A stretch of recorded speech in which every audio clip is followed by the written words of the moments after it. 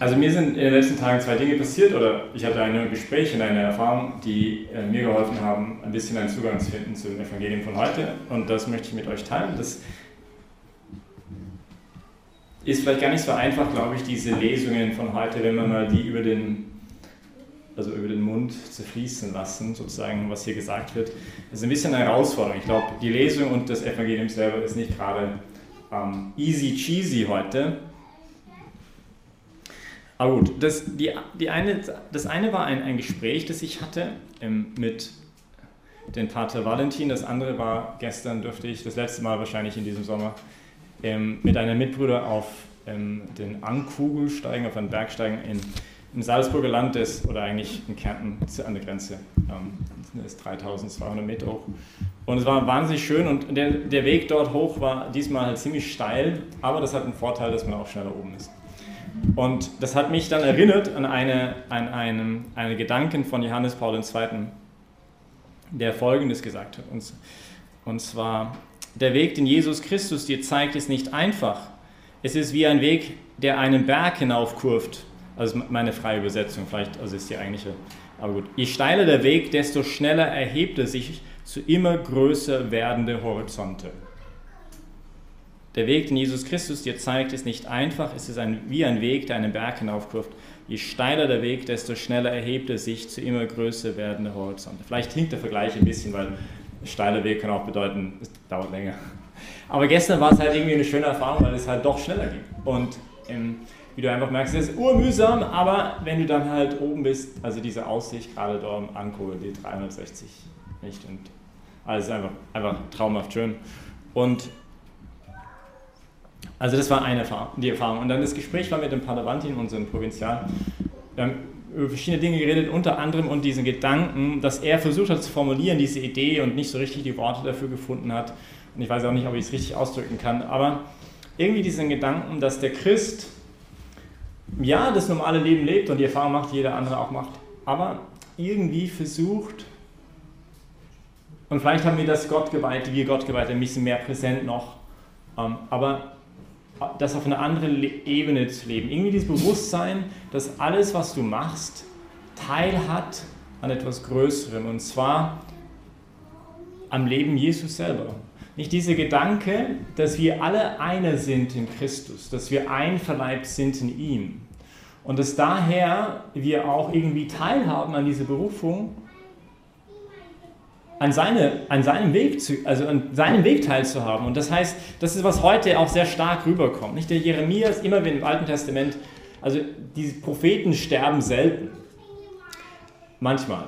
Aber es gibt so Bilder dafür. Nicht? Heute wird der Jeremia, das ist kurz vor der Eroberung von Jerusalem, in eine Zisterne gesteckt, die halt so nur noch Schlamm unten ist, und dann wird wieder rausgeholt. Nicht? Das ist der Josef, auch in Ägypten, seine Brüder wollten ihn umbringen, dann haben sie ihn aber stattdessen in eine Zisterne geworfen und wieder rausgeholt. Nicht? Das ist dieses Sterben und doch wieder aufstehen. Sterben und doch wieder aufstehen.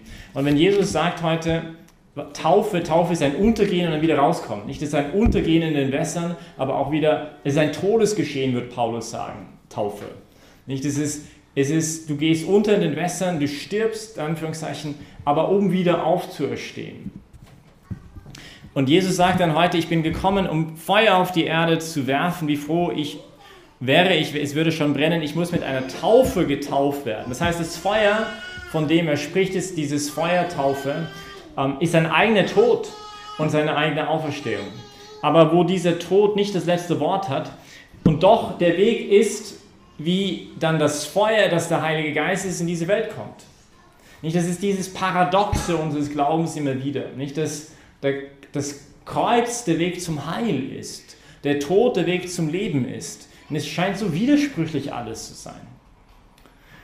Und gestern hat mir das geholfen, ein bisschen mehr wieder neu zu erfahren, nicht, dass dieser mühsamste Weg dort nach oben auf einmal immer größer werdende Horizonte gezeigt hat. Nicht? Dass oft ist es so in unserem Leben, dass diese mühsamen Dinge, wenn wir lernen, sie mit Jesus irgendwie zu vereinigen, und das ist irgendwie ein großes Geheimnis, muss man irgendwie erfahren, glaube ich, das zu verstehen, oder halt, weil logisch ist es ja nicht, aber es ist einfach eine Erfahrung, dass da Neues entstehen kann, dass etwas unglaublich passieren kann.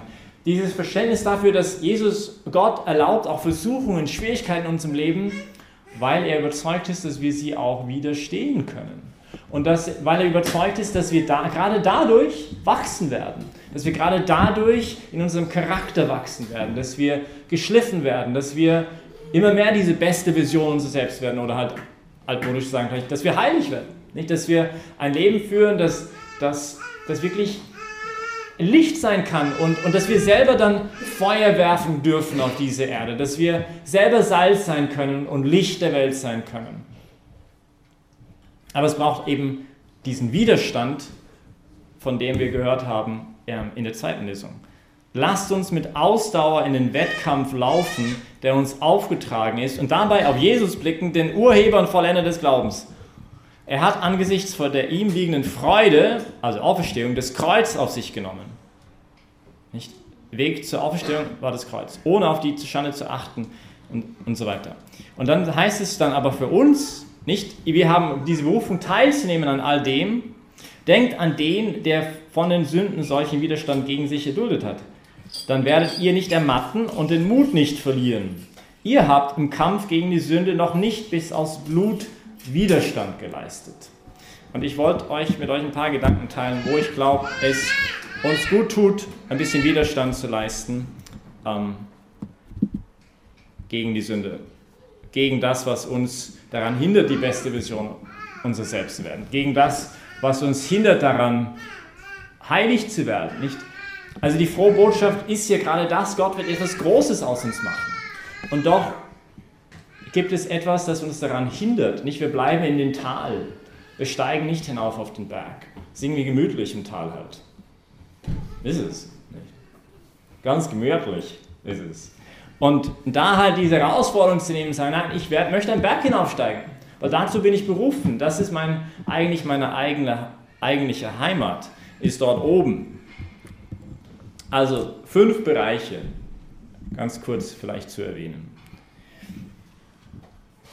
Sehr viele Heiligen sagen, dass eines der Versuchungen, wo es Widerstand zu leisten gilt, gerade am Anfang eines neuen Weges mit Gott, der Übereifer ist.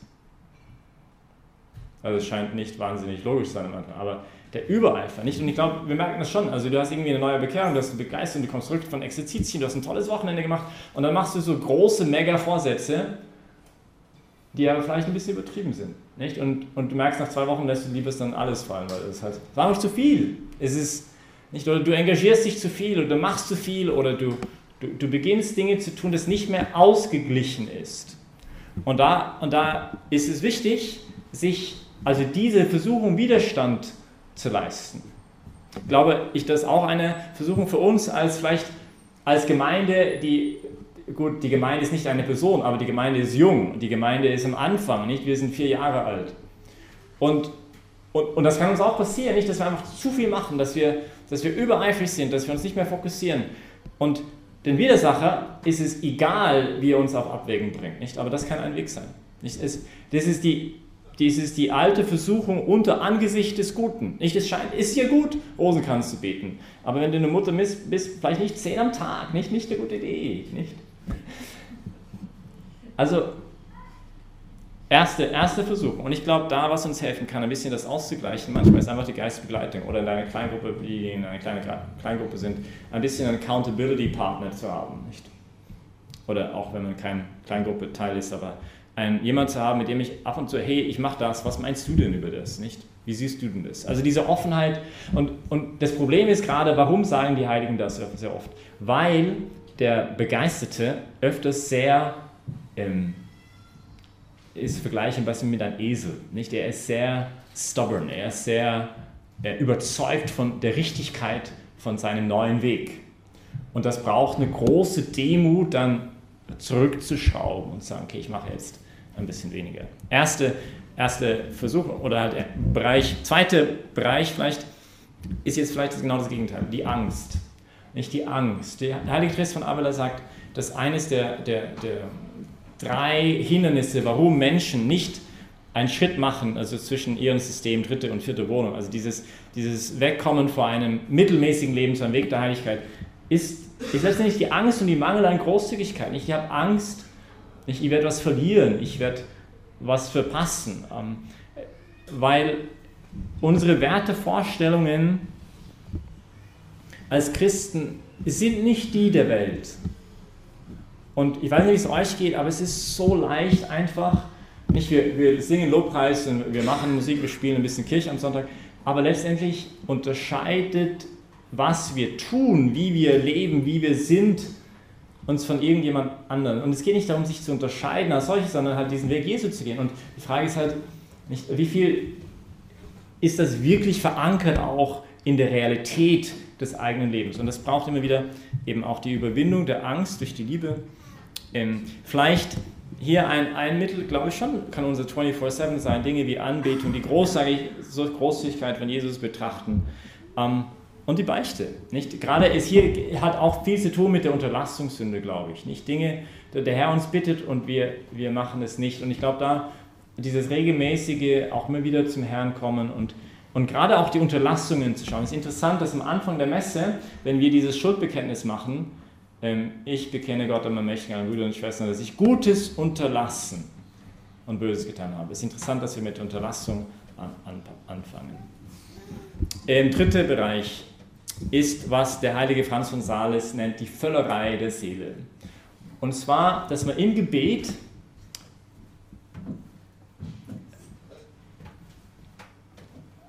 versucht, dass es mir gut geht. Also, dass ich schöne Erfahrungen habe, dass ich begeistert bin, dass ich tränend weine, dass ich einfach überwältigt bin von der Liebe Gottes. Nicht? Aber es ist nicht so sehr, sagt er, dass der Mensch in diesem Moment versucht, Gott zu gefallen, sondern eben, was er nennt, diese Völlerei der Seele, dass es mir gut geht im Gebet. Und ich glaube, das ist so ein Anfängerfehler oder aber auch immer wieder auf den Weg.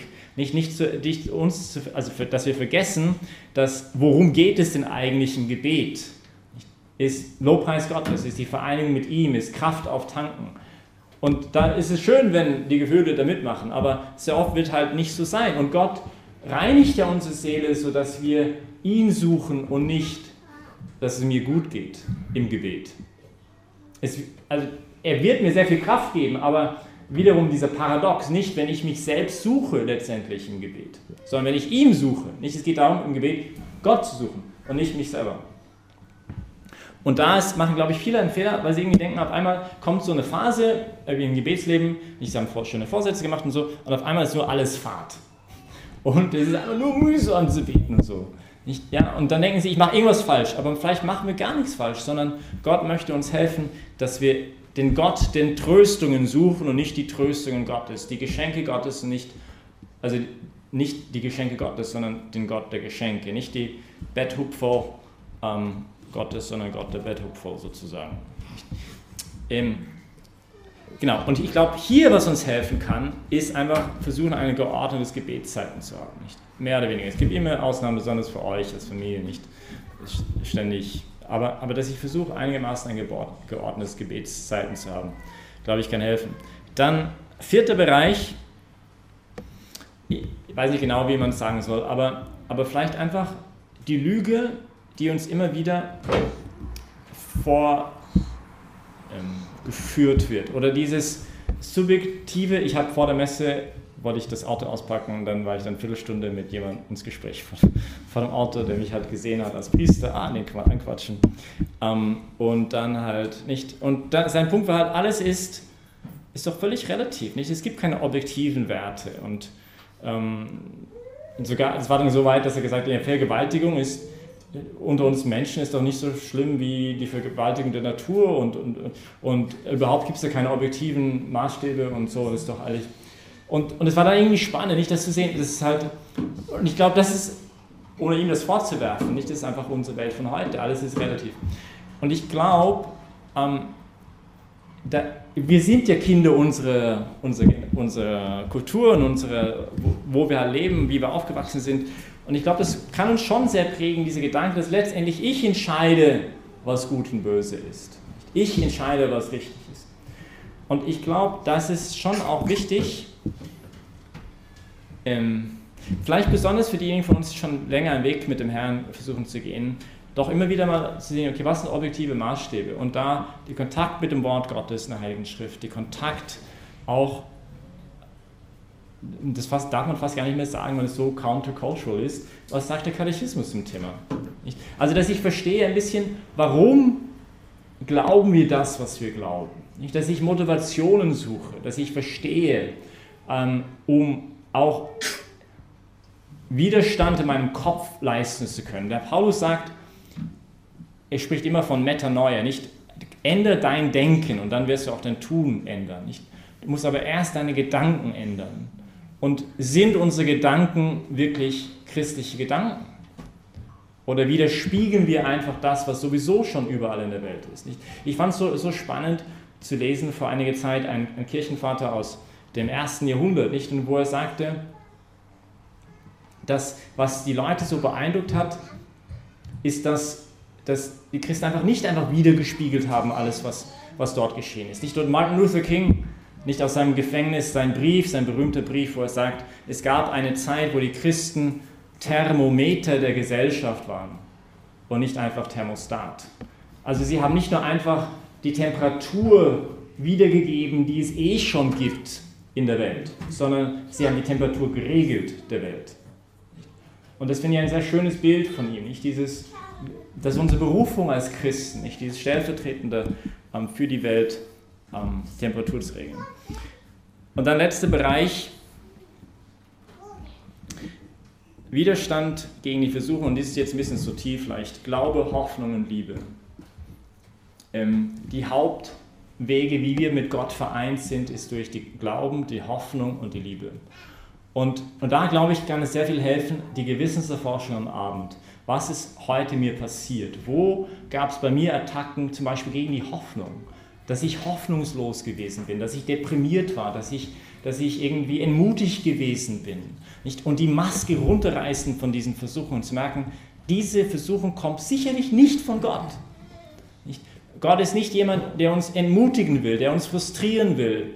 Nein, er möchte uns erheben, er möchte uns inspirieren, er möchte uns helfen, dass wir große Träume haben, dass wir uns gegenseitig ermutigen, aber sicherlich nicht runterzuziehen. Nicht? Und das bewusst zu werden, wo passiert das in meinem Leben?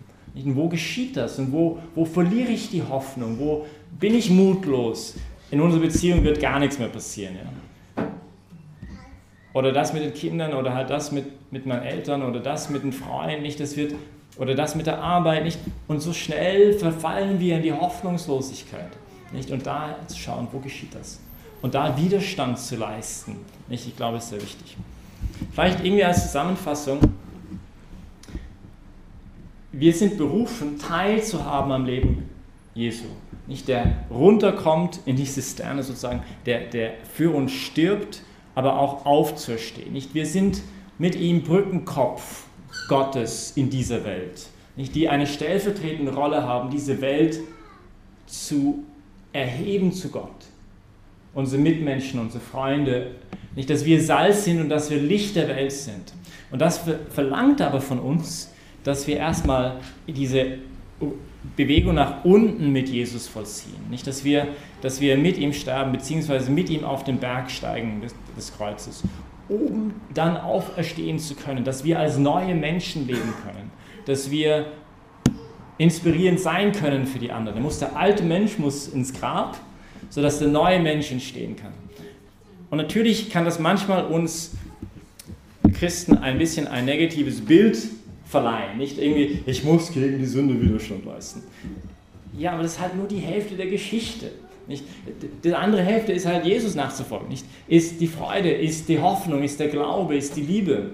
Aber ich werde das alles nicht leben können, wenn der alte Mensch nicht auch mal ins Grab gelegt wird. Ich kann nicht das positive Leben, nicht diese Nachfolge, wenn ich auch nicht Widerstand leiste gegen das, was mich davon hindert. Nicht, dass es davon hindert, ihm nachzufolgen. Also beten wir da füreinander, dass wir da ein bisschen wachsen dürfen und auch Widerstand leisten können.